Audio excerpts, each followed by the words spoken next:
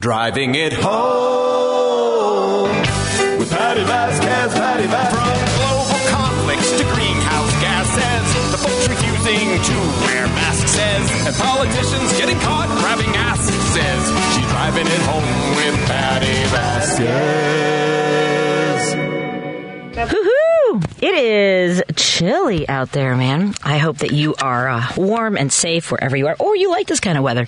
My husband prefers cold weather. He likes, we both, I would say, enjoy the, 50s and 60s degree weather, especially a few weeks ago. Some just really beautiful autumnal days. I would like more of them before we make that very heavy and swift slide into winter. If I got into the car and the windshield had a layer of ice, I was like, yeah, here we go. It's a long slog of winter. But I was looking at this pie chart of, there's a couple things that people have been posting. Of course, as soon as it starts to snow, folks have their reaction. But there was a pie chart, and Tom Skilling shared it. So if you're on Tom Skilling's page, and maybe I'll put it on the Patty Vasquez show page, but it's a pie chart of the months in Chicago, and there's very tiny slivers of pie for June, July, and August. A little bit more for September, October, and then it gets wider for November. Basically, how time passes in Chicago, and it does seem to pass much more slowly in the depths, the grips of our cold, icy winters, and the summers and springs just speed on by. I'm more of a April, May, maybe June, and then September, October. A little bit of this November. It's getting a little chilly fast. But the other one was someone posted on Twitter that the city would be much more crowded if we had better weather. You have to have a certain amount of strength to want to stay here, and I love this city. I really, and part of me does look forward to the summers, but I love all the parts of the city. But I also think it's not just strength; it's also meditating. You have those mental pictures of walking in the shores of Lake Michigan in August when it's really hot and you want to take a dip. So anyway, be safe out there, and I want to thank folks that were texting yesterday to share their warm feelings, as it were, about our friend, our new sponsor of the show, Warren Price from European and U.S. Car Service over there at 4080 North Broadway. And we'll be talking to Senator Dan Katowski, who's the president and CEO of All Kids, also our new sponsor on the show. And of course, thank you to our flagship sponsor, Minocqua Brewing. And if you're watching on Facebook, you can see pretty much the entire selection of Minocqua Brewing beers, including the AOC IPA, the Choice Seltzer, Choice Beer, and my personal favorite, the Kamala Stout. But they've also got a great Tammy Shandy, which I tried last night with a great pizza that Warren brought in. And I was really sad last night. I felt embarrassed. Because I got home and you're scrolling and stuff, and you see people posting things, and I saw folks wishing our good friend and collaborator on Driving It Home, Jerry Walski, a happy birthday. He was right here. He was standing right here, taking pictures of Warren and me, and sharing some brew with Warren and some friends here at the station, and having some pizza in the conference room. We were hanging out for a while, and I am terrible. I don't know if you guys are like me, honestly. But as soon as I saw it on Facebook, I messaged him right away, which still didn't feel like it was enough. I'll have to take him out for dinner one night, and I'm sure we'll go to the Gale Street Inn, say hi to our friend George Karzis over there, one of the great spots in Jefferson Park. But I just felt bad. I mean, there is nothing more lovely than having your friends and family wish you a happy birthday, unless you're someone that just really truly hates it. I remember one year I was leaving town to go perform in Dayton, Ohio. It was my first birthday without my dad. It's not funny, but I have a dark sense of humor. It was my first birthday without my dad, and my dad always made it a big deal, and I was leaving town, and I felt like Molly Ringwald in Pretty in Pink. No. The other one, 16 Candles, hence the birthday thing. But nobody, my husband and my mom, did not remember my birthday, and I didn't. And I could have said something like, "Hey, aren't you guys gonna?" But I didn't want to. So I get why you didn't say anything, Jerry. You didn't want to be Molly Ringwald from 16 Candles, like, "Hey, a little love for my birthday." But I wish I had known. So that was on me, not on you. But I wish Jerry a belated happy birthday with everyone. Really could not do this show without you, and so grateful to have you in my life. life. You're one of the good ones. The tireless hours that you put in on our campaign when I ran for the 19th district, the beer sherping that you do with Minocqua Brewing and locking down Kirk, who's got so many plates spinning in the air. You're like, hold on, there's a great show in Chicago that you should be a part of. And then also working with small businesses across the Chicagoland area, helping us amplify the work that they do, the products that they sell, and really getting through the pandemic. So, Jerry, for so many reasons, you are one of my best friends, and I adore you. And I did not mean to shirk my responsibilities as a friend to wish you a wonderful, happy birthday. So, I hope you had I hope you had at least. No, I feel bad. I still feel bad. All right, but Judy's on the line. Judy. Hi. Oh, you want to know about what to do when the sun starts going down and the signal is a little different, right? Well, I think I made it. Hey, what? You got your 2 hours, and I think we may have figured out. My husband tried putting Heartland Signal into his mobile phone. Okay. And lo and behold, yesterday I got it through. Every once in a while, it'll cut out a little bit. It comes back on. Okay. So there I sat with it on the cushion. And what a show. Wasn't that fun yesterday? Yeah. Yes. Ken is a complete reprobate, of course. but they're good for discussion. Yeah. And some comedy, too, actually. Well, I will say, I went back because I was like, well, how did I react? Because sometimes, I've said this before, I know our friends Roosevelt and Dave, I think Roosevelt more has called me out when I let a caller get something through that is, not factual or is just blatant lies and things like that. And I don't jump on it fast enough because I'm looking at news stories, or I latch on the last thing they said before that. I'm trying to, do some research in the moment. So there's a lot going on. And so I wanted to see how I react. I was like, because it was so weird. I was trying to, basically draw out of him what exactly he was trying to say. So for folks who are catching up for yesterday's show, we had a listener call in and talk about how that this country is basically being destroyed by immigrants who refuse to assimilate, and people like me who fly our Mexican flags. And you know what bothered me is that I also fly the Irish flag, I fly the American flag, I fly the Chicago flag. I got so many flags. Look at this. If you're watching on Facebook Live, this is one of my favorite flags on my purse. It's my Chicago flag. So I mean, is that against it? What's the culture? What's the culture of America, Judy? And that was what he was saying. And then the outbreeding, that we are outbreeding. Well, then, Ken, go out and do your own breeding. I don't know. Wow, 2 children doesn't sound like a whole lot of breeding. Right. Well, between my parents, right. Between my Irish dad and my Mexican mom, they had between them 7 kids. Yeah, that's right. She had 3, he had 3, and I was the 7th between them.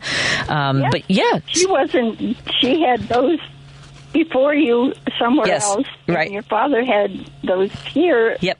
And he was what they would have considered a native then. And my family passed this on my grandfather's generation.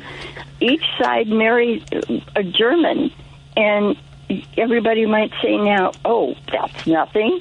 It was then. Yeah. They took the heat, both of them. So both of my parents were like you. Uh-huh. Part one thing and part another thing, led that kind of schizophrenic life. Well, my husband, as we were having that conversation yesterday, my husband Steve started doing some research, and I believe he said, there's 44, by the way, Ken, there's 44% of this country, it comes from a wide range, there's 44% non-identified. I guess that's the American or the blending of different backgrounds. Yeah, where would we go back? They'd have to cut us in little chunks. Wow, that's dark. They'd have to cut me in 6. That would hurt. It was surreal, and I want to apologize to the texters because there was so much going on. I didn't take the texts in the real time, so I wanted to. Somebody, a lot of people were getting hot under the collar. Our breed another race sounds like selectively breeding white pigs for slaughter. Just saying. Hope to hell, and I edited that in the moment, and it was fine that you wrote that there. I'm the one reading it, so it's okay to our friend that was texting. Ken is indoctrinating children. You can't say it on air, but I can freely hope that they... Oh, I won't say that part. Thank you so much. But yes, it was okay. All of that was perfectly fine. Retrobate. We can say that. Mm-hmm. It fits him perfectly. and I know a lot of people felt bad, but you know what? If he said it in May or June, it would probably roll off our backs. But it's dark out, and I just wait for that winter solstice for the time to start going back up. Maybe it's my Celtic blood. See, I got that too. There you go. Absolutely.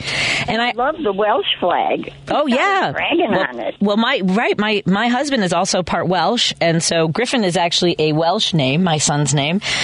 So we honor that. And yeah, that's what they have on their flag. It's a Griffin, the dragon with the wings. Yes.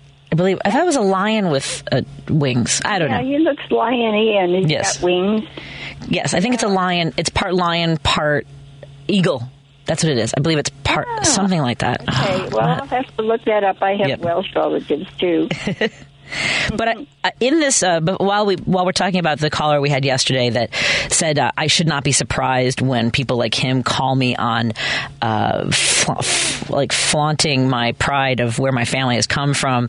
Like part of that sounded a little threatening. I'm going to be honest with you. It was weird and creepy, and it reminded me of the days leading up to and around former President Trump's announcement. Like there was a lot of this sort of like hostility that people weren't afraid to shield or say quietly. They say the loud parts, and it's getting loud again. I don't know why. The other thing I really want to focus on are the callers. Roosevelt was very passionate and angry and frustrated. Myrna telling her very poignant story about her brother and his service to our country, and everybody who was outraged. I just want to thank you for the great conversation yesterday. I'm sorry that it came at the expense of finding out that they're just really sometimes we need to be reminded that there are truly awful people out there. There are. Keep our guard up. That's all, right? But then there's us.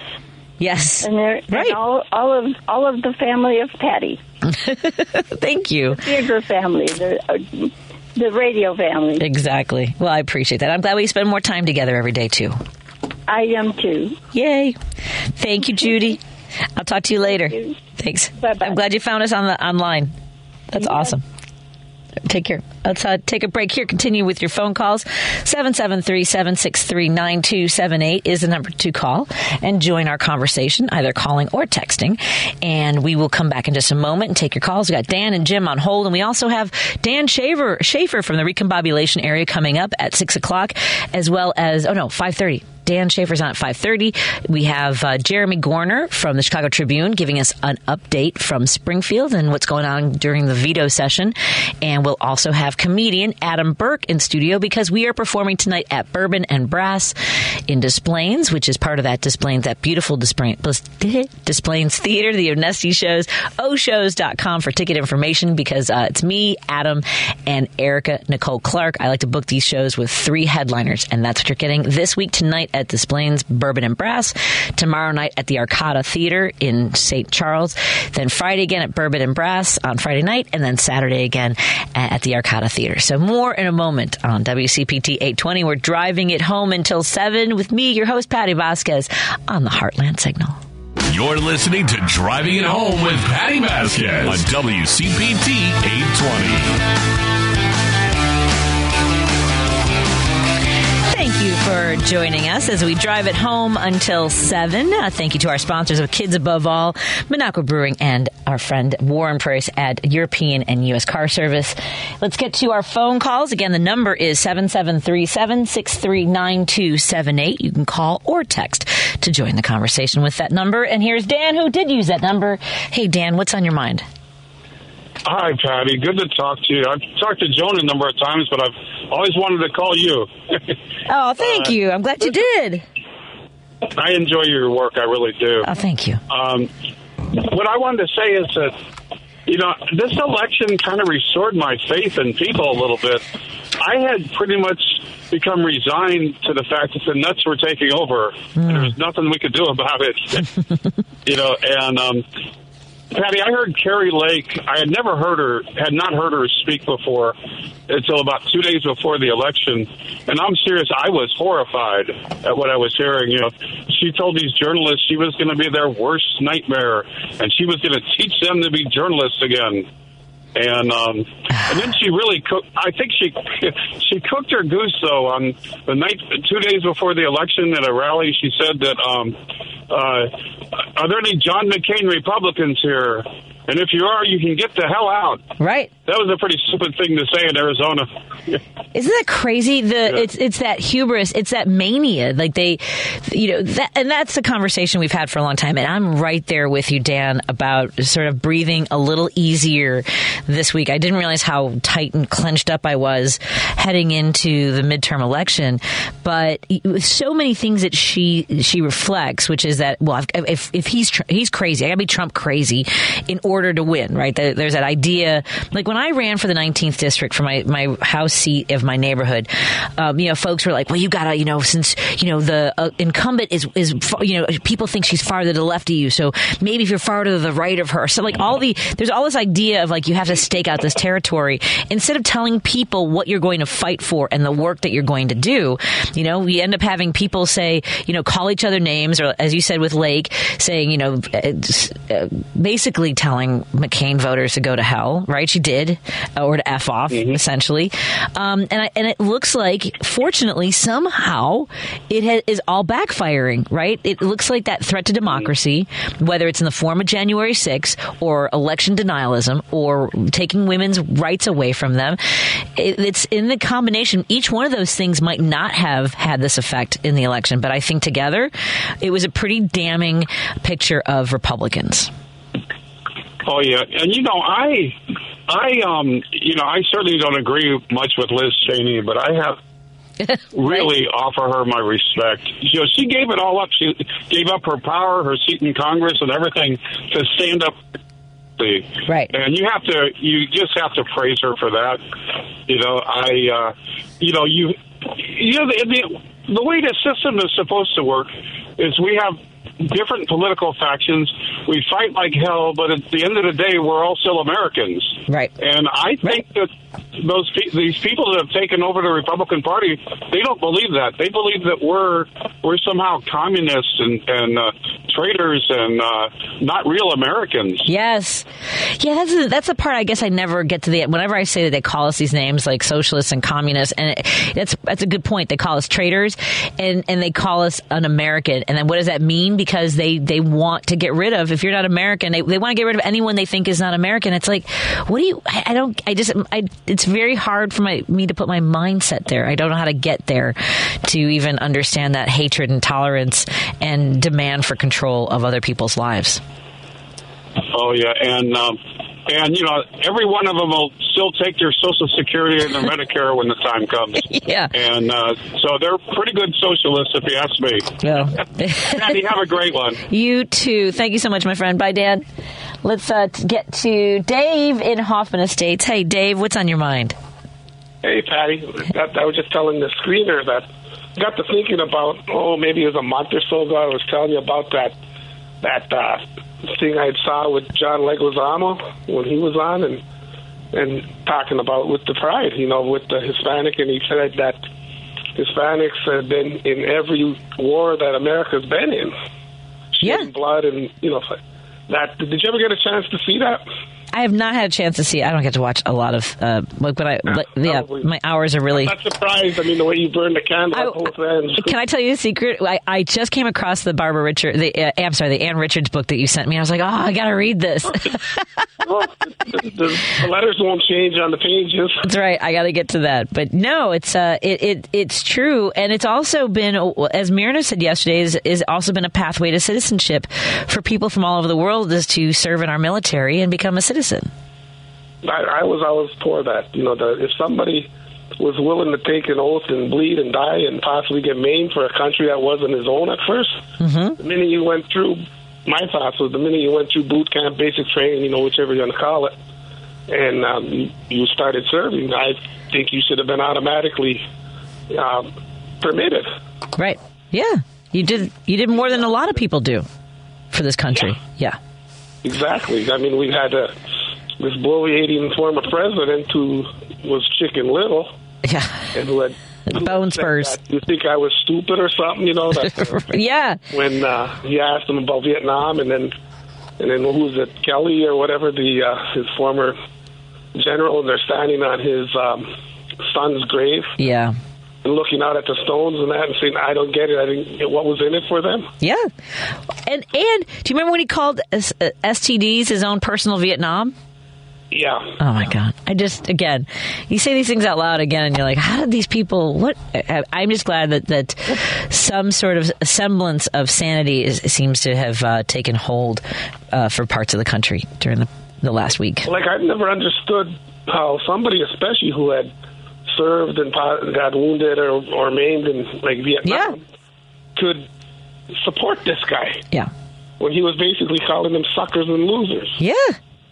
But yet, if you give a name of Bill Clinton or Jane Fonda, throw them on the rack, hang them in the morning, you know? Correct. You got a totally 180. But, like, yesterday I was with Gunny, I was mentioning, like, with my heritage, it's all pretty monolithic, 100% Finnish on both sides, and all the way back, because when it was going on, our people were chasing reindeer or whatever, when the Civil War was going on. But but I had mentioned to him that one of our people had actually signed the independence, John Morton, the Declaration of Independence. Mm-hmm.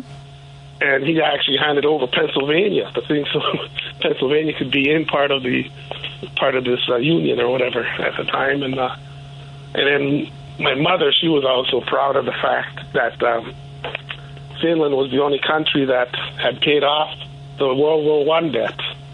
I think they still are the only ones. But the funny thing was, they never would teach. They didn't teach my sister and me how to speak Finnish. Oh, really? At the time. Yeah. She was afraid, I guess, that it'd slow us up in school. And yeah. Oh, I see what you're saying. Yeah. No. I don't speak. I don't speak Spanish at all. Okay. Yeah. Yeah, because it was during the time, where they were proud of being American. Right. It was. I mean, not at all. That's not. I shouldn't say that. But someone just messaged me today and asked me if I could do a radio spot in Spanish, and I was like, "Nah, it's probably not a great idea." you can tell pretty quickly. Yep. How mores have changed now, Yeah. Oh, yeah. The heck out of people that can speak 2 and 3 languages and stuff like that. Well, most places in the world. Would have thought it. Mm-hmm. Anyway, let me clear off so somebody else can get their chance. But I just thought I'd throw that in. If you can ever get a hold of that thing about John Leguizamo when he was, that was great. I will. I will get a hold of that. I'm making a note in my book right now. Thanks, Dave. Be good. Be well. You too. Thank you so much. Let's take a break here. I'm going to ask our callers if you'd hold on through my conversation with Dan Schaefer, and I will get to you right after that conversation because we're going to talk a little Wisconsin. But Penny and Jim, if you'd hold on, I'd appreciate it because I would love to get to your call and have these conversations. You're listening to Driving It Home with me, Patty Vasquez. We're here till 7. We'll be back on the Heartland Signal after this. Some got busy, some got lazy, some got creative, some went crazy. Couch potatoes, avoiding respirators, we all got pretty big round the equator. Shopping online, working online, zooming all day, no pants, that's fine. Hiding at home from civilization, here's what I did over my pandemic vacation. In chronological order, more or less, with the non-political songs first, cause not everybody wants to hear what I think politically, and I understand that, but honestly, how could anyone get through the past 18 months without one political thought? You're listening to Driving It Home with Patty Vasquez on WCPT 820.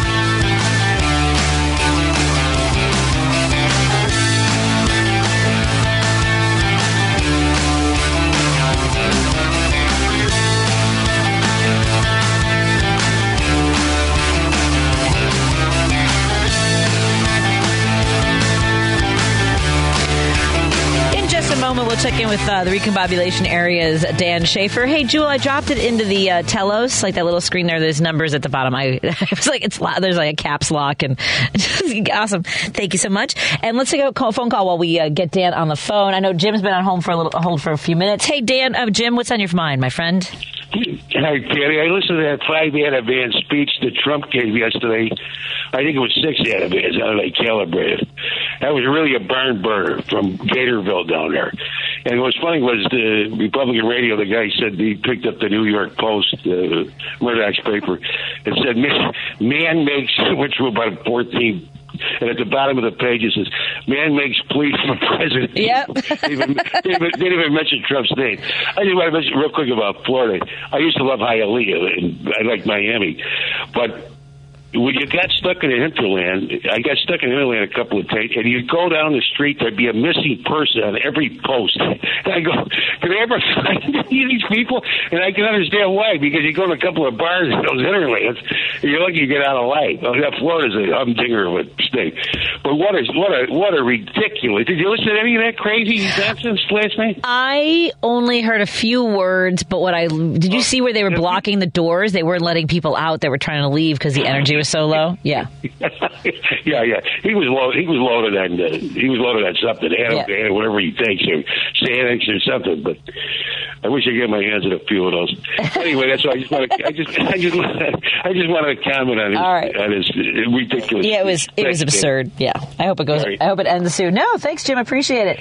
Let's get to. Thank you. Have a great night, Jim. Let's get to Dan Schaefer from the Recombobulation Area and also contributor to Heartland.com. Hey, Dan, how are people feeling in Wisconsin following this week of understanding the results of last week's midterm?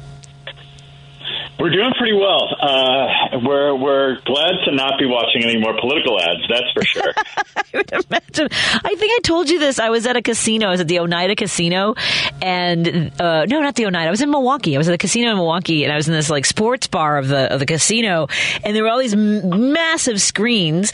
And I had to, they were airing all the ads during, like, I think it was Northwestern Wisconsin game. It was crazy. And I was just laughing because it was just overwhelming. So I can't even imagine what it was like for just months and months of that. Yeah, it was nonstop. I think the governor's race was the most expensive governor's race in the country, more than $100 million poured into that one. And then the Senate race was the 5th most expensive Senate race, and almost $150 million poured into that one. So just between those two races, not to mention all the rest of the stuff going on in the state for the fall election, just between those two races, just astronomical amounts of money being put into it. And that led to a lot of ads. So I think, if nothing else, we're glad to be rid of the ads and to be moving on. I think a lot of us are pretty happy that Tony Evers is going to stay as governor. So as far as the day-to-day of the state, we're of course disappointed that Mandela Barnes was unable to pull off the upset against Ron Johnson. But in terms of the day-to-day operation of the state, things could have gone real sideways if Tim Michels won, and we're pretty glad that Tony Evers won in what people are calling a Wisconsin landslide of 3.5%. Right, because for folks who aren't familiar, it's generally pretty tight in Wisconsin, right? Historically. Yeah, I mean, Ron Johnson won by 1%. Joe Biden won by about 1%. 2 years ago, Donald Trump won by about 1%. Tony Evers won by 1% in 2018, but now winning by 3.5%. That's just a staggering landslide victory here in Wisconsin. Amazing. And so while people evaluate what went wrong, what went right, what to do next, I mean, now you have Ron Johnson for another 6 years, which is hard to really even consume. Because you had written extensively about how Wisconsin was ready for Mandela Barnes and how young voters were engaged. And we're seeing what happened in Michigan. And a lot of it does come down to the gerrymandering, doesn't it? It does, but I think, Johnson was the favorite throughout this race. As detestable as I find him, he is somehow able to kind of thread the needle between rural and suburban support. We saw in the governor's race, Tim Michels, he kind of gained support in rural counties throughout Wisconsin, but really lost support in suburban counties. We've seen that with a lot of Trump-endorsed candidates around the country. So in places like Waukesha County, Ozaukee County, that are, just neighboring Milwaukee, the suburbs really went hard away from Michaels, but still, maintained some support for Johnson and able to squeak out that narrow victory. And I think any analysis of that victory has to consider the money that was poured in from outside groups, particularly the group called the Wisconsin Truth PAC, which really only had three donors, the Dick and Liz Uihlein and Diane Hendricks, billionaire Republican political donors.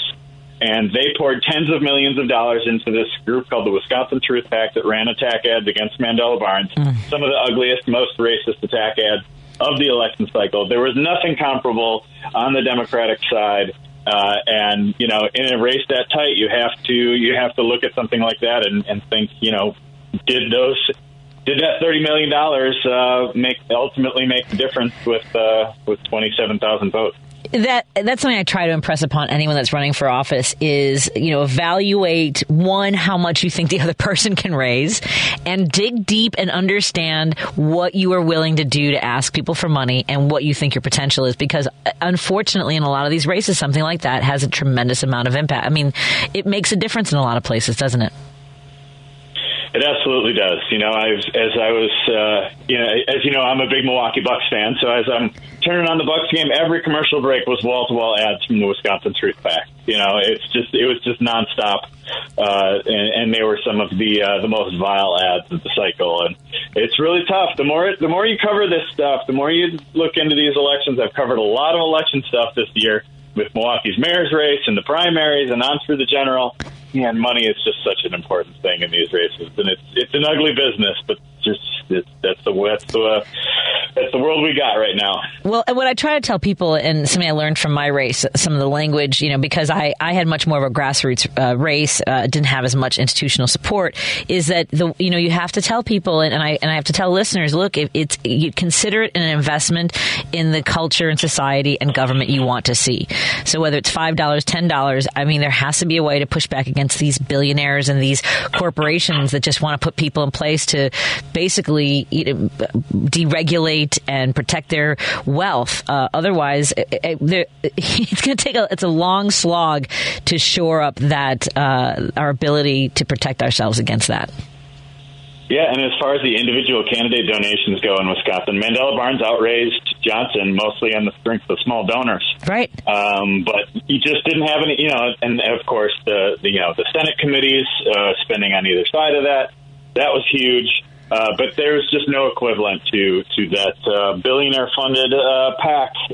And, those two billionaires that have funded Ron Johnson for, the bulk of his political career have been rewarded and then some because the tax cut that Ron Johnson fought for netted them well into the hundreds of millions of dollars just between those two. So their investment is paying off. On the other hand, I'm hesitant to laugh too much at billionaires because it seems like whenever we do that, it motivates them to do horrible things. I just want to say on our part in Illinois, while we have Uihlein, and they have gotten involved in your races and other Republican races around the country, but between Uihlein and Ken Griffin, we did pretty well holding them off in Illinois. I don't know how, but with that in mind, one of the things that we were successful. Pritzker's got a little bit of money too, doesn't he? He does have a little bit of money, but the amount of money that they put into a lot of the races, he has a lot of money.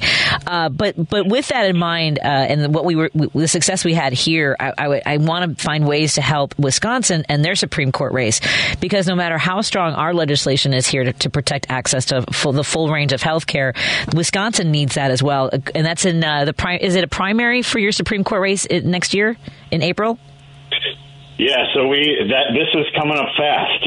A lot of people, I think I had some friends in organizing groups who were thinking about this midterm as a two-part midterm for us. So part one was the governor's race. Part two is the state Supreme Court race, and that is the primary is in February, and the general election will be in April on April 4th. April 4th is our chance to get to restore this state, to restore democracy in the state of Wisconsin, and give it back to the people of the state and take it away from the people who have taken it hostage for the past 12 years. I cannot overstate the importance of that race. It will determine the majority of the court. It will open if a liberal justice is able to win that race. We will be able. That opens the door to challenging our ridiculously gerrymandered maps. It opens the door to challenging a whole bunch of legislation that the courts have ruled on, throughout the Walker era, throughout the Robin Voss era in the legislature. And so that is the biggest opportunity that we have in this state to make a real change and make a real difference for people. And how, I'm trying to think of, people don't get fired up about Supreme Court races typically. Only I don't know how much of an impact seeing what our conservative, not just leaning, but just slanted Supreme Court federally has an impact. Do you think that people will get fired up? I mean, how fired up can the right side get when they're already in control of the maps, the state legislature, the Senate seat? Do you see that this battle coming down to women's rights and to states' rights when it comes to the map? Well, I think historically in Wisconsin, the Republicans put a greater emphasis on the court, and I think that has changed, in recent years. I'm thinking back to 2017. There was a race for one of the state Supreme Court seats in Wisconsin. Democrat liberal groups didn't even field a candidate. And oh my God! The Republican was able to win a 10-year term on the court unopposed. Oh my God! So that just makes me nauseous. Yeah, that was a real wake-up call, and I think since then, Democrats or liberal groups, again, it's a nonpartisan race, but we know how these things work now, right? It's a partisan race. Liberal groups have flipped a couple seats on the court and are now in a position to win the majority. So it's a 4-3 balance right now. There's kind of one swing vote who's a conservative who has sided with the liberals on a number of occasions. He didn't want to overturn the election in 2020. He actually let the governor govern during the pandemic, but he is still very much a conservative justice, Brian Hagedorn. So basically, the hope through this election would be to make that swing vote one that wouldn't matter as much. We wouldn't have to be waiting to see how Brian Hagedorn feels that day when it comes to ruling on so many important issues. Wow. Okay. Well, I think I told you last time we'll be invested in helping out any way we can and looking at the candidates going into the primary in February, and then of course the general for this race, for the Supreme Court race again in Wisconsin, happening in February is the primary. April 4th is the general, and then I have another question before we go. I scroll. I shouldn't scroll before I go to bed. I should just go to bed.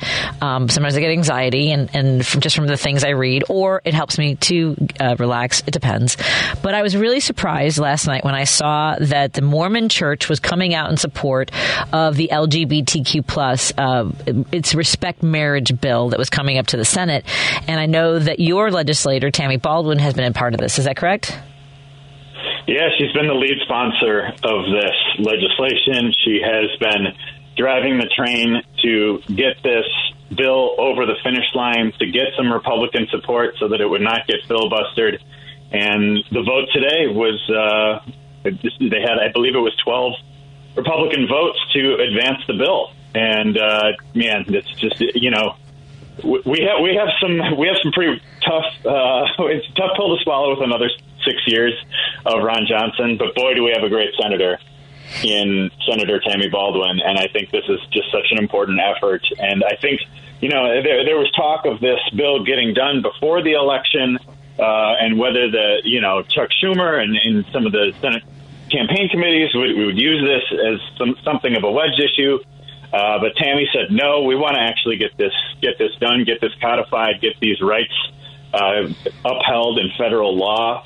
And, sure enough, as soon as the election's over, they bring it back to the floor.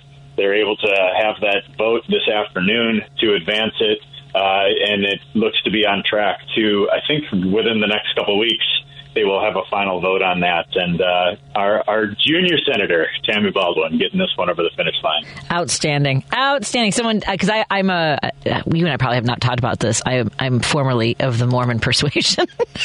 I don't know if it's the way you say it, but I grew up Mormon until I was baptized. But I was really surprised. So I'm thrilled that she's doing this, and it's so necessary considering basically the threat thrown down by Clarence Thomas that they were coming for it. So whatever we can do to keep moving forward and codifying and protecting people who just want to live their lives. I mean, for crying out loud. Anyway, it's just my thought. Yeah, and I'd encourage you to take a moment to watch Tammy Baldwin's floor speech on that vote today. It was pretty powerful. You know, she is the first out lesbian woman serving in the Senate. And, you know, she talked about her story. She talked about friends of hers stories. And she talked about, you know, like you said, those threats that opened up from Clarence Thomas's ruling in the Dobbs decision and what that could do for same-sex marriage and, you know, just LGBTQ rights in general. Right. So I think, you know, it's just a really, you know, it's just it's something to be proud of from a senator from Wisconsin. And the easiest way, don't always get to say. And the easiest way to see that clip, by the way, folks, is follow Dan Schaefer on Twitter because he has a link to the speech. So follow him right now, and you can stay up to date on his work with the Recombobulation Area and HeartlandSignal.com. Dan, if you're up for it, we'd love to check in with you next week. Absolutely. Have a great night. Thanks so much, Dan. Thank you. Have a good one. Have a good one. Before we hit the top of the hour, I'm going to take Penny's call and anyone else who wants to jump on, 773-763-9278. More in a moment on Driving It Home till 7 with me, Patty Vasquez. You're listening to Driving It Home with Patty Vasquez on WCPT 820. We have had a listener on hold for a long time, and I apologize, and I'm grateful. Thank you, Penny, for hanging in there. Hey, Penny from Lansing, what's on your mind, my friend? Well, I heard a quote, and I can't remember. It was on radio yesterday from Republican Senator Josh Hawley from Missouri. Uh-huh. The hypocrisy was just stunning. Yep. Hold on. Let me see. I think I have it. Hold on. Let me see if it's this one. Hold on. Let me see if I have it. Oh, no, I can't. No, I don't have it on there. I thought I could play it. When he said that the midterm election was the funeral of the current GOP and that, you know, people voted, folks who didn't vote in last night's election, independent voters didn't vote for them, working class independent voters. He was talking about all that. Here's a guy who instigated people to attack the Capitol. And he's like, yeah, maybe the Republicans are being too aggressive and too fanatical. Only he was one of them, right? Is that what you saw? Right. And then how the Republican Party is dead? No kidding. And how we realize now that we offended people in the middle. And I called his office today in the Capitol, and I left a message. I said, you made women angry, you made seniors angry, and you made people like me in the middle. I'm a woman, I'm a senior, and I'm in the middle. So I am very angry at you. And in the words of Tanya Tucker, it's a little too late to do the right thing now. That's right, Penny. I love it. Yeah, it's a little too late. They've rung that bell. Maybe you can play that. Maybe you can play that tomorrow, Patty, if you have time. Yeah, I'll see if I can play it later today even. I'm just, I'll have to see if Matt's around to help me with the button. Because I have it playing in front of me, but I don't know how to make it work. I'm so close to having it right. Hold on. Is it this button? No. You guys know how I am with the buttons. I don't want to break anything, Penny. I'll figure it out, okay? That's how I am. Okay, thank you. Awesome. Thank you so much. I'll talk to you later, Penny. Have a good night. Hey, bye-bye. Thank you. Before we go to the break, because I know we have Jeremy Gorner already on the line, let's tease what we're going to talk about. Jeremy Gorner from the Chicago Tribune, before we go to the break. Hi, first of all. How are you doing? Oh. I'm good. How are you? I'm all right. Down in Springfield, covering the veto session. How's the energy down there post-election? Well, nobody's here now because they canceled the third day of veto session this week. Are you kidding me?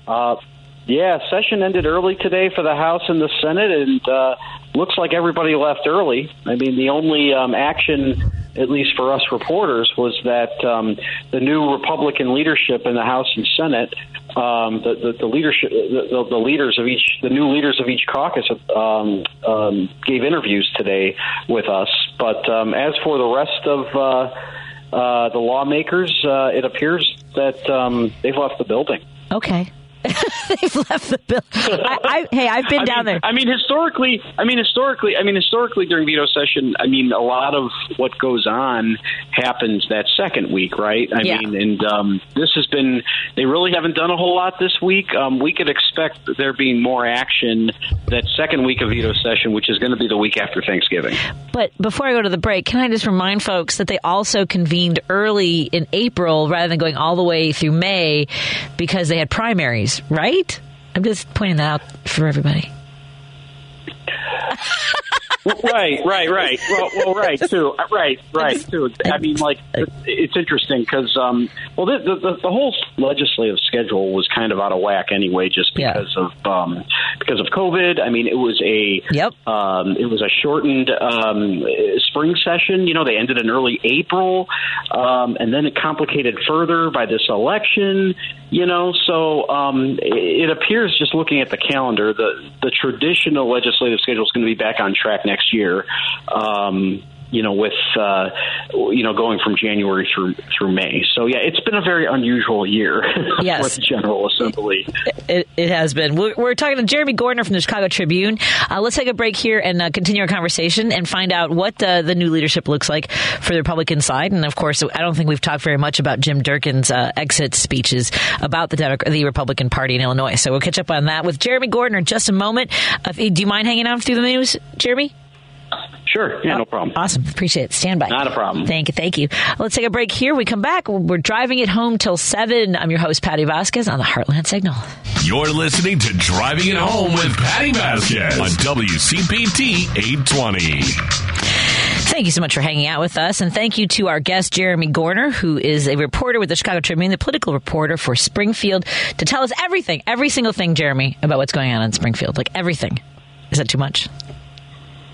There isn't really a whole lot going on this week. All the lawmakers came back for veto session for the final 2 weeks of session of the year, scheduled for this week and then the week after Thanksgiving. Obviously, pretty slow week, which I think is pretty typical. A lot of the action, like I was saying before your commercial break, for veto session will happen after the week of Thanksgiving. And as far as I know, there really isn't anything that's on the table to veto. Governor Pritzker, very rarely, if any time, has vetoed anything. So there really isn't anything that are any unresolved matters from the spring session that have been carried over to veto session in that regard. But what we're really going to be watching that final week of veto session is whether there are going to be any changes to the Safety Act, the sweeping criminal justice reforms that were signed into law last year by Governor Pritzker. And it's my understanding that whatever changes are made, it's not going to be anything monumental. There's just been some criticisms by opponents of the Safety Act that some of the languages in the law as written is a little unclear. So that's something that lawmakers are going to discuss most likely during the final week of veto session. Do you think, are there conversations about how much of an impact the results of last week's election will have? Let's say the Democrats hadn't been able to hold off what was considered to be a possible red wave, not just in Illinois, but across the country. Do you think there would have been a different energy, or are folks saying there might have been a different energy behind the urgency of addressing the Safety Act since so many Republicans were running on it? No, that's a good question. That's something that even us reporters were discussing amongst ourselves. Are the Democrats going to feel pressured to make any changes? Well, look, Governor Pritzker and Attorney General Kwame Raoul have basically very publicly stated that they feel like there's clarifications that are necessary, particularly with Attorney General Raoul, talking about judges or and or Governor Pritzker talking about, spelling out clearly in the law how much discretion judges are going to have to detain an individual or a criminal defendant if they're A, deemed a flight risk, or B, a threat to the community. One or both Attorney General and or Governor Pritzker, they have voiced, some concern about that and have acknowledged that that's something that could probably benefit from being clarified, the way that the law is, in terms of the way that the law is written. Absolutely. So that's something that I think that's something that they are pretty adamant about. As far as other changes, I think, on the record, lawmakers are kind of mum about what language is going to be clarified in the law. I know that another state senator, Scott Bennett, he's a former prosecutor, Democrat from Champaign, has come up with his own language that he would like to clarify, but in the Safety Act, particularly with the pretrial fairness provision that includes the elimination of cash bail, which has become very controversial during this election cycle. Of course, some of his proposals have been kind of looked down upon by advocacy groups, particularly groups who stand up for victims of crime, particularly for gender-based violence. So, again, there's going to be a lot of it sounds like there's going to be a lot of back and forth about what language to clarify and how much of it to clarify. But it doesn't sound like in substance there's going to be a lot of monumental changes to this thing. I've heard from actually a couple judges who appreciate the Safety Act and think that it does a lot of the right things.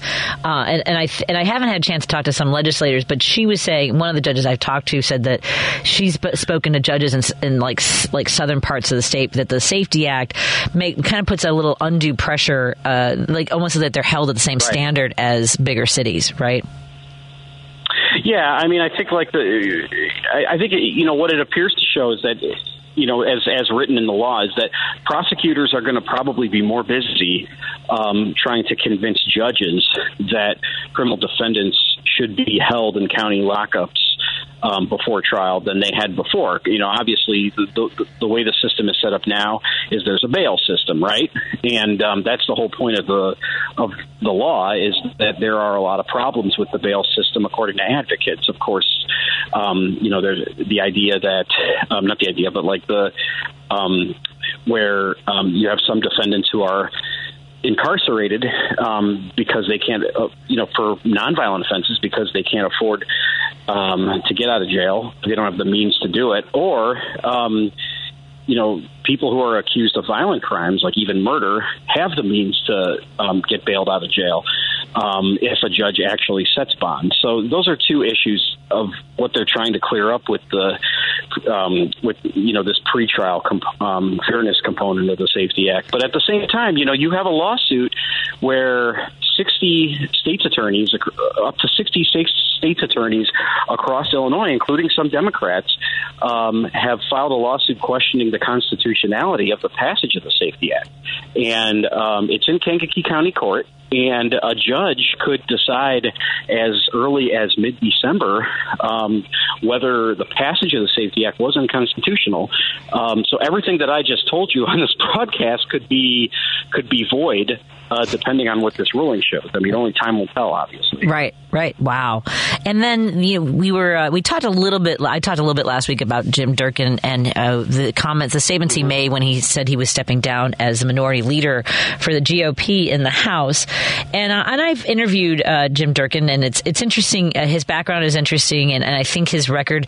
He did his best under very interesting and strange circumstances, in particular during the Rauner administration, kind of having to toe the line for somebody who was trying to drive through an agenda, and often at the expense of Illinoisans. But from Rauner to the atmosphere of extremism and types like Mary Miller and the tone and I haven't been down there in a while. Had you seen some of the sort of Trumpian MAGA conservative tone on the GOP side of the House and the Senate?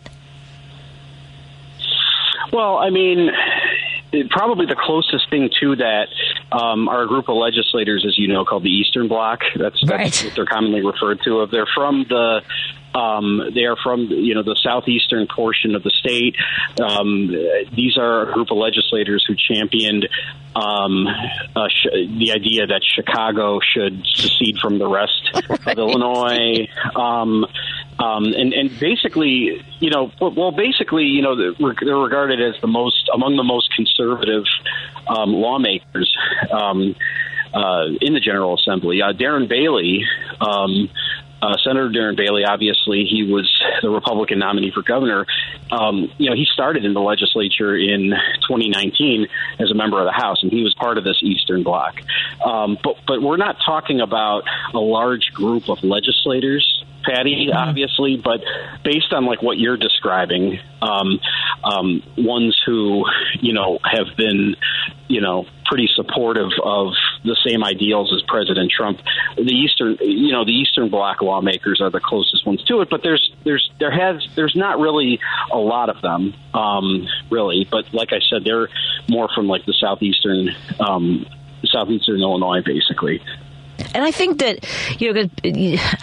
guys like Jim Durkin, former Minority Leader Jim Durkin, but he's going to continue his tenure he's not stepping down as a rep, is he, after this term? Or is it just the leadership position? Well, he still has his seat, right? Basically, it's just his leadership position. I've heard him say that time will tell whether he's still going to be, a rank-and-file legislator, but he certainly is entitled to do that. He was just knocked down to that status after he chose to step down from leadership. Right. I'm just trying to think. So, what's the tone of the new leaders that were chosen in the Senate and the House? Let us know who they are. First of all, the GOP new minority leaders in the chambers. Yeah, so you have Tony McCombie. She is from the Quad Cities area. She's been in the House since 2017 from a town called Savannah, Illinois. She was the former mayor of Savannah prior to being in the state legislature. She's obviously kind of gone along with a lot of Republican ideals in the legislature. She's, obviously she's pro-life, pro-Second Amendment, but she's also championed legislation with Democrats, particularly. She's been a very vocal critic of Pritzker for the way that he's handled DCFS, and she was actually the House sponsor on a bill that allowed families of DCFS workers who are killed in the performance of their duties, like we had earlier this year in Central Illinois. We had a worker who was stabbed to death of their families getting state benefits, special state benefits, kind of similar to if a police or firefighter were killed in the line of duty. And that was actually bipartisan legislation. That was something she was a part of, and she's been a part of other efforts, in the legislature with Democrats. So she's been proven that she can work with Democrats. She's a bit more conservative than John Curran, who was chosen as the Senate minority leader. He's kind of regarded as more of a moderate. Interestingly enough, when it comes to, he kind of bills himself as being pro-public safety, where he's obviously, as a Republican, somebody who is very, and even in Democrats too, he's respectful of the Second Amendment and not wanting to penalize law-abiding gun owners. But at the same time, a couple of years ago, when the FOID card system was overhauled in light of the mass shooting in Aurora, he was the only Senate Republican to vote in favor of it. He went along with Democrats to ensure its passage. So he's kind of looked at as more of a moderate. And the other thing with him too is that he represents the western suburbs. He's from Downers Grove, so obviously his area has seen a lot of change in terms of the electorate in the last 20 years. It used to be very Republican, but now, and then it went to purple, and then you saw this last election, Patty, where the Democrats took, much of the Collier counties, including where he's from. including his area. So he kind of understands that.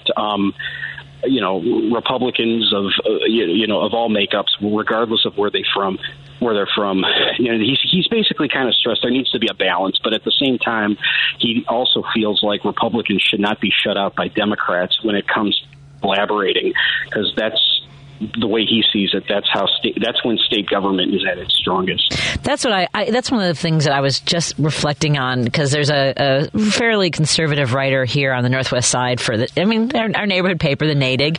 We've got Russ Stewart, who really his tone about the liberals just cracks me up. He always calls us woke, but he was talking about how Democrats have a super duper majority, and there does have to be a balance of because people deserve representation in all parts of the state, and that means sitting down at the table with each other and not being dismissive of each other, right?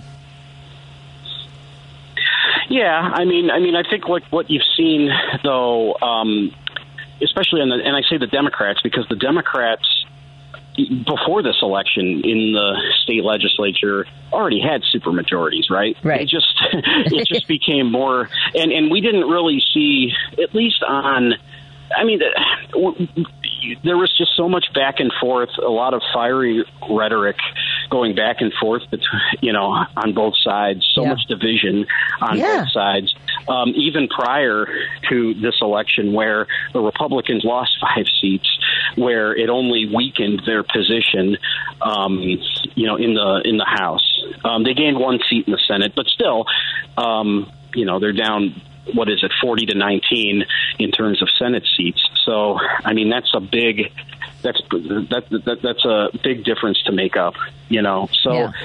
I think now though, like with McCombie and with Curran, there seems to be somewhat of a shift where there's an acknowledgement on the Republicans' part that they kind of need to move a little more to the center. That's basically just to kind of like paraphrase what Jim Durkin has said, because he basically didn't pull any punches in the interviews that he's given reporters in the last week. He really feels that Donald Trump has been a drag on the Republican Party, not just national, all over the country. Yeah.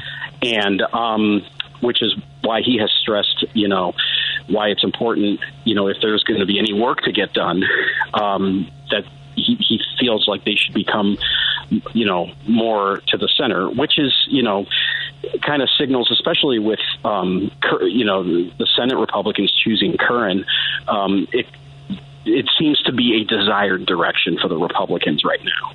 I would think. But whether the Democrats, want to work with the Republicans in spite of all that, only time will tell. Yeah, oh, no doubt about it. And I know that there's by the way, so here's my last question for you, because I'm so grateful for the time. And next time, when are you back in Chicago? Are you coming back soon? Thanksgiving week is next week. I'll probably come back next week at some point. Let me know if you want... maybe this weekend.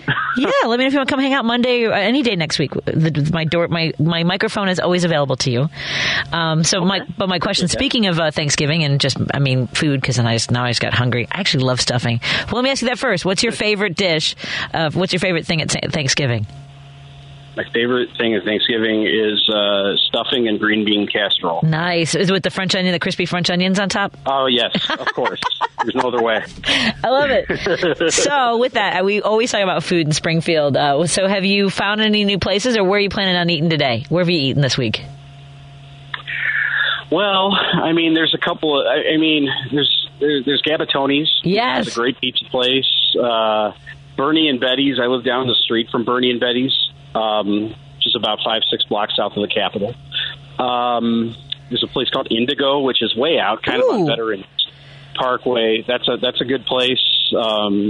Bailey's a good place. That used to be downtown Springfield. That's kind of way out. Charlie Parker's is a good lunch place, a good breakfast place. So there's just some to, just to name a few. Zaputo's is kind of a sure. a historic place. That's where Mike Madigan used to be his watering hole. I have to send you a photo of Maldeners is another place. Oh yeah, Maldeners is great. I have to send you a photo of during the budget impasse. I have a photo of Mike Madigan. It was when they do all the the new class of legislators. So it was like in January. Yeah. So I want to say it was like January of 17. I have a photo of Rauner standing at Madigan's table at Sabatino's. What's it called? Is that right? No. Saputo's. At Saputo's. Saputo's, yeah. Saputo's, and it's just so weird. I'm like, someone lock the doors. Let's fix it right now. Let's go. I'll have to send you that photo. Yes, the reason I ask is I really want to get a field trip of listeners to go down to Springfield during the spring session, and just let them watch how the sausage is made. Is the gallery back open to the public? Yeah, I did see a lot of people up there yesterday. Good. Actually, I'm glad you brought that up. So in the House, yes, but the Senate. So the Capitol is under construction. Oh, that's right. So the Senate chamber is going to be under renovation for the next 2 years. So there's a makeshift Senate chamber in the Howlett Building, which is right next to the Capitol. Okay. Howlett Building is also the headquarters for the Secretary of State. The actual Jesse White Springfield office is in the Capitol, but the Howlett Building is like the state headquarters for its operations. So there's an auditorium in there, and that's where the Senate has started to meet this week. So that auditorium was renovated to basically accommodate the Senate, basically. Wow, that's wild. Oh, well, now I'm curious to see how that goes. All right. Thank you so much for the update. Ruby red carpeting. And, yeah, it works. Well, hopefully I'll get down there during the spring session. But yeah, I want to bring a field trip of listeners. That's always been my dream, is to get on Amtrak and just bring a bunch of folks down there, and just to. Oh yeah. Taking Amtrak down there is the best. It really is. Yeah, that's perfect. Well, thank you so much, Jeremy. All right, so let me know if you can come in one day next week for Thanksgiving week. And where can folks find your work? They can go to ChicagoTribune.com. Excellent. Thank you so much, Jeremy. ChicagoTribune.com for Jeremy Gorner, keeping us filled in on what's going on in Springfield. And have a great evening, Jeremy. I'll talk to you soon. You too, Patty. Thank you. Awesome. Thank you. Let's take a break here and get all my commercials in, and then do traffic, and then I'll get to Myrna. I promise. Thank you, Myrna. I know you've been holding on for a bit. Oh, we came back faster than I thought we would. All right, Myrna, let me get to your call. Hey, Myrna, how are you doing tonight? I wanted to thank you again for calling yesterday after Ken's very strange vocal farting out of his mouth. Mouth diarrhea is what it seemed like. Thank you for the opportunity to comment on that. Well, what's his name again? It was Ken. Okay. It was booger eating Ken. Ken the mocoso. Okay. You didn't just swear in Spanish, did you? No, mocoso means snothead. Oh, now I know. So, thank you for that. But quick question about actually 3 things. The signal goes kind of low at 5:30. What causes that? I'm sure there's a science behind it. I'm not going to pretend that I know. It just happens. I know that it's the strength of the signal itself. I know that I've worked somewhere else that at night we actually were able to carry much farther. It just depends on the equipment that we have. And currently the equipment we have, we go a little bit weak as the sun goes down. Okay. Because if I before 5:30, I'm okay. But at 5:30, I have to sort of stick my hand out the back window of my house. Well, on your phone, do you have a smart speaker at home or anything? Do you have a Amazon or a Google? I'm kidding. I'm actually. Hold on. I have an expert. Hold on. Thank you so much, Matt. Because otherwise, our station operations manager just came in. Matt Cummings will share the information because I could have spitballed it for a while, Matt, but I wasn't going to do that. Right. It has nothing to do with the equipment that we have. It's what we're licensed for by the FCC. Oh, thank you. So there's a clear channel. There's a clear channel station on 820 AM in Dallas, and they have the license to cover the entire middle of the country at night. What? So at night we have to power. This is a former daytime station. Oh, we added the nighttime signal. We have a complicated tower in Joliet that beams the signal into the city from Joliet. I just imagine you're southeast or northwest, it's hard to hear it. but that's why. It's to protect the station in Dallas. Okay, so how much did your head explode when I said equipment? Yeah. You're like, it's not us. It's not us. It's the FCC. This is what we're licensed for. Patty's making stuff up. She said she wouldn't, but there she is. And it's a lot better than it used to be because we used to have to turn off at night. Oh, yeah, that's right. So where would you suggest? So Myrna, let's walk you through this. Do you have a smart speaker at home? Like a Google? Well, actually, I was going to say I'm probably one of the few who doesn't have a problem with it because I actually get a better signal when I turn my radio just like a half inch. There you go. In the opposite direction. All right. So that's what I was joking about that, but it just seemed kind of weird. And like Matt said, at nighttime, I just get a lot of mumbo jumbo. So I would stop listening. And, I don't... Go ahead. No, I'm going to say I had to write a note to myself, not the equipment, it's the license. Thank you. Mm-hmm. Yes. You're welcome. So, so in the event that you happen to be out and about and you lose the signal, you can always use your cell phone for like TuneIn Radio, Heartland.com. Yeah, heartlandsignal.com. Thank you, heartlandsignal.com. Or WCPT820.com. That works. And Facebook Live. Yep. Well, Facebook Live for certain shows when we're live in studio, but if that won't work for Rick Smith or Mike Crute because they aren't originated from here. There you go. So I just wrote a note to myself. It's not the equipment; it's the license. Dallas has the bigger license. We're protecting. Unfortunately, they're a conservative talk station too. Of course they are. Sorry, but thank you, Myrna. Now we're all cleared up on that. Yep. Okay. Appreciate it.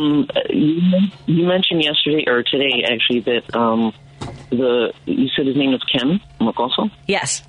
It's not head. Okay. That it sounded almost a little threatening the way he worded it. Didn't it sound like it a little bit? You know what? And I'm glad you mentioned that. I thought I was just being a little paranoid, but you know what? To the people who heard it, you're not. The ones who are loud about it, fine. You know where they're coming from. But it's the real little, low-key, quiet ones like him that you need to be afraid of. Yes. Because those are the ones who, because they're so subtle and so calm when they make their comments, they are easier to fall into their trap. Yes, because he said, don't be surprised. And that was the part that sounded menacing to me. Exactly. Yeah. And that's why I was like, it wasn't just me. Then I'm glad that Patty caught that too, because, like I said, those little quiet ones are the ones that you have to be afraid of. And you have to watch out for them and keep your eyes out for them.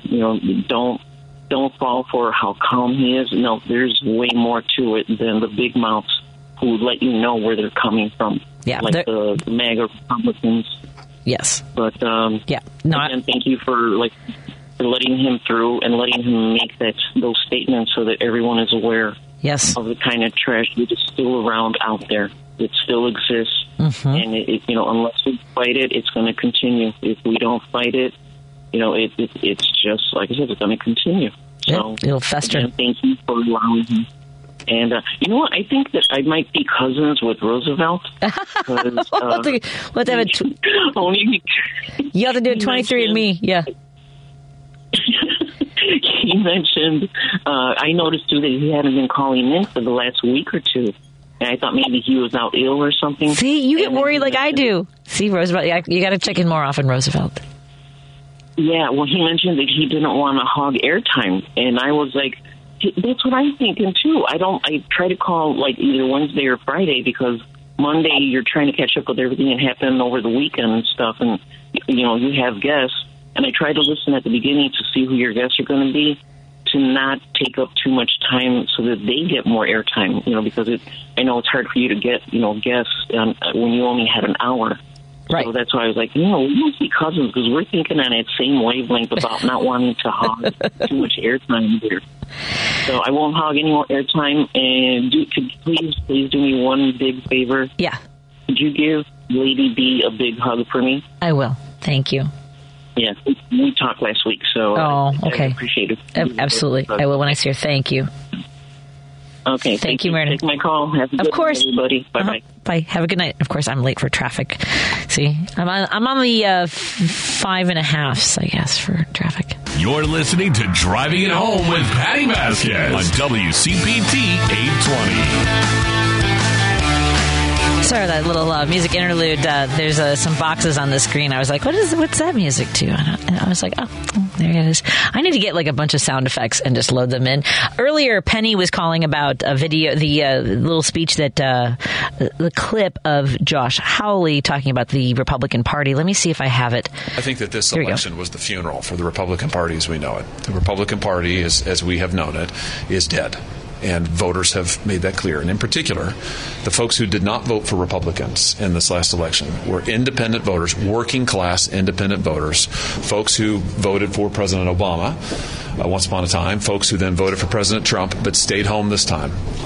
We are not a majority party unless we can appeal to those voters. I'm not going to vote for Senator McConnell, and I've been very clear about that. And I feel very strongly about that, and I said that before this election. So will somebody challenge him? I don't know. I don't give advice to my colleagues. So we'll see what others do. I don't have a prediction for you. So to Penny's point, she was saying that he was a hypocrite. I would say he's a smug jerk, because here is his statement in July of this year. The week before the January 6, 2021 attack on the U.S. Capitol, Missouri's Josh Hawley became the first Republican senator to announce he would object to the certification of the 2020 election. Of course, Ted Cruz came next. And it's just like, what a lot of the hubris of guys like this who are now like, well, maybe we, this is the death of the Republican Party. You put your own nails. You came with the hammer, and you were hammering from the inside of the coffin. Sorry. There's Dan in Chicago. Hey, Dan, what's on your mind, my friend? Hey, Patty, just calling in to I'm just glad, you've been extended to the extra hour, because normally I'm getting off work and you either off the air or I catch the last 2 minutes. Oh, hey! And you're just a genuine host, one of the most genuine hosts I've heard on radio. And I'm just, glad I can listen to you for my whole ride on my way home. And I just wanted to say, good for you that you've been extended. I'm glad to be here with you, Dan. What, are you going heading home and having some dinner? No, right now I'm just going to fill up on some gas. All right. And then head home. All right. Well, be safe tonight, and I look forward to talking to you again, Dan. Glad to be with you for the ride home. Yep. Yeah, thanks, Patty. Thank you.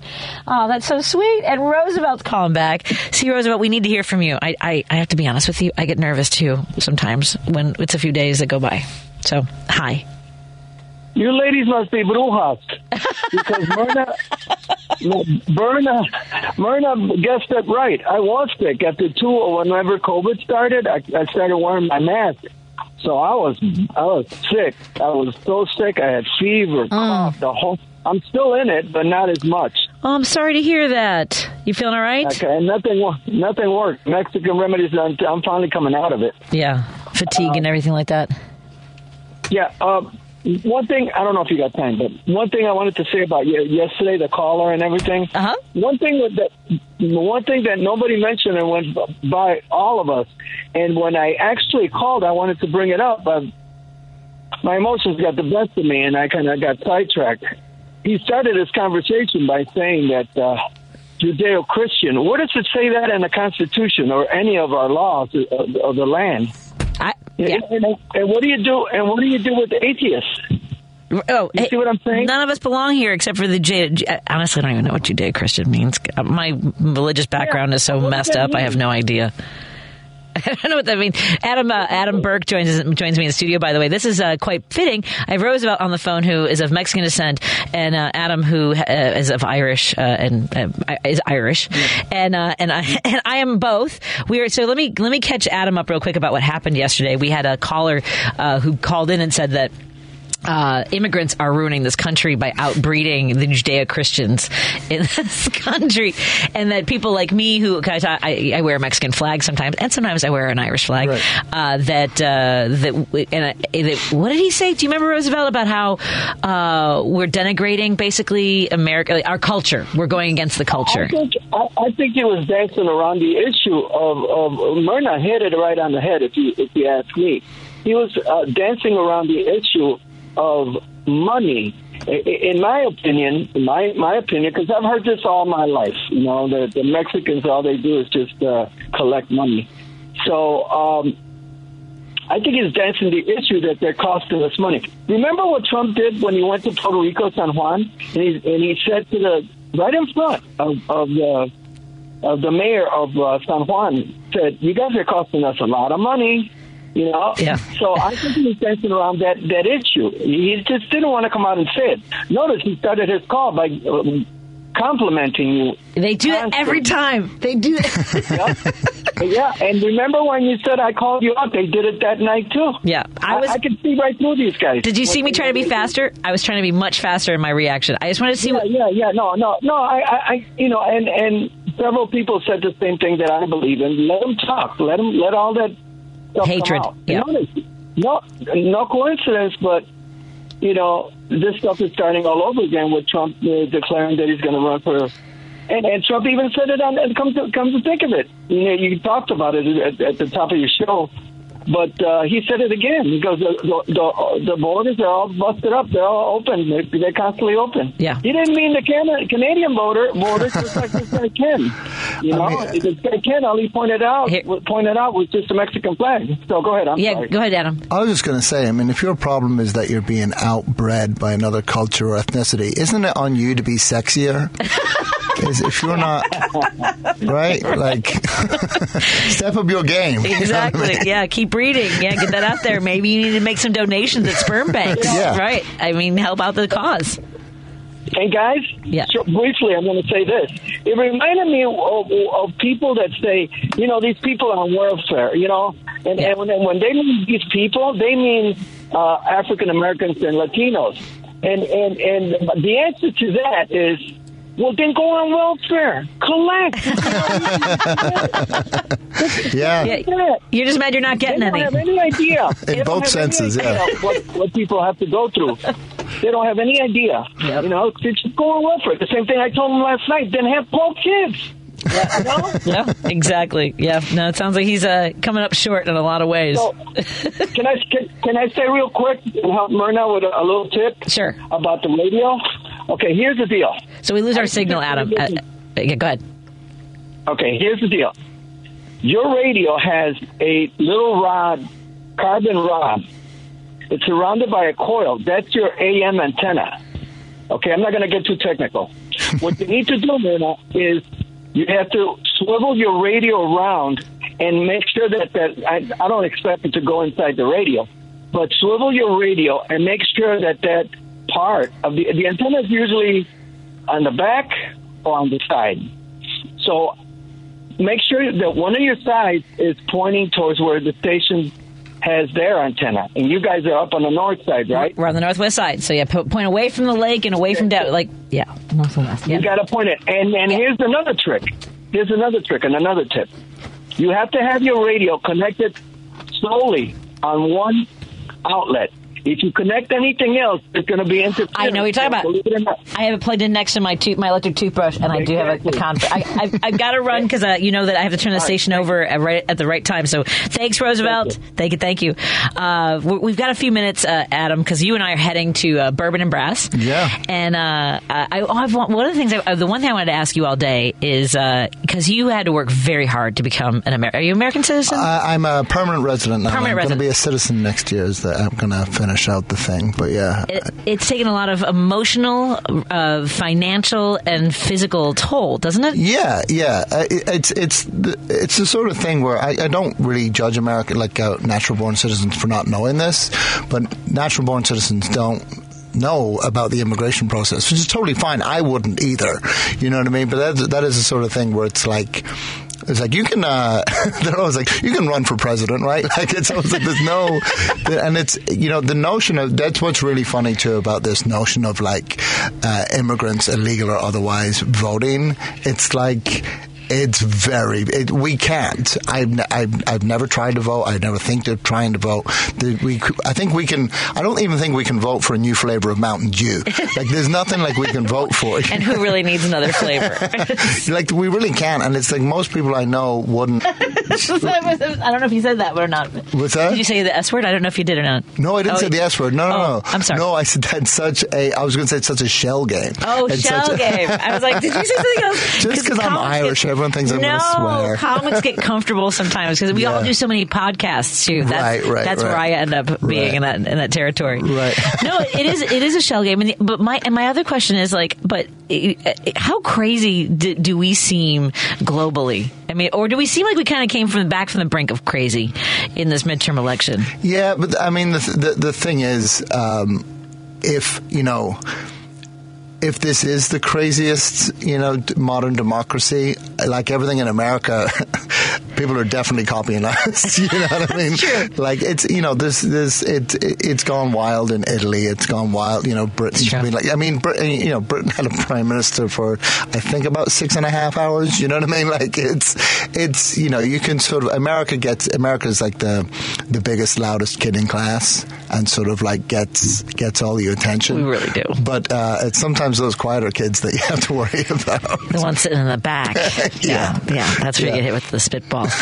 So we're at Bourbon and Brass tonight, and but you work a lot at the Laugh Factory as well. Yeah. What other shows do you have coming up? I want to make sure people know, in addition to our shows this week that I've been promoting. I'm going to be, I don't know if people can still get tickets, but I'm really excited. I'm going to be with Kyle Kinane at Talia Hall next Tuesday. He's doing a 2-night run there, his big Thanksgiving show. I think maybe the Monday night you can still get tickets, and the 22nd might be sold out, but that's a really great show. I'm excited about that. I've been scrolling, when I scroll and I see like reels of comics, the amount of comics I see doing crowd work is making me a little crazy.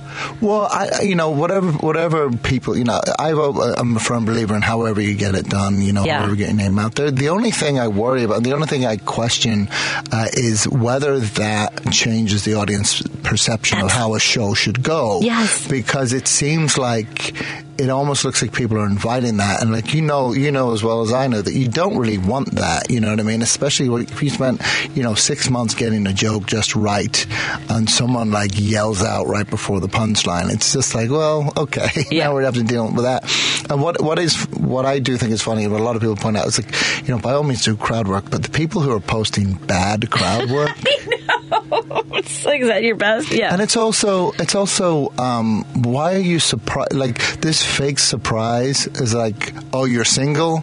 It's like, yeah, lots of people are single. It's always like this manufactured kind of thing. It's like, oh, you're married, oh, you're dating. And it's always like, okay, yeah. Yes, statistically, a lot of people are going to be married. and one of the thing is, like, I've never been neither a roast comic or a mean comic. Like, it's just, and so doing crowd work kind of lends itself to having to be sort of angry and mean, like go to the negative. You're not going to, like, people they ask me to roast. I'm like, can I just do they're really good at, yeah. I just don't have that in me. There was a show came out in New York called Boast Rattle, where it was a roast battle, but you could only compliment the other person. Okay. Yeah. So you would that. I wish I'd done that. That would have been a lot of fun.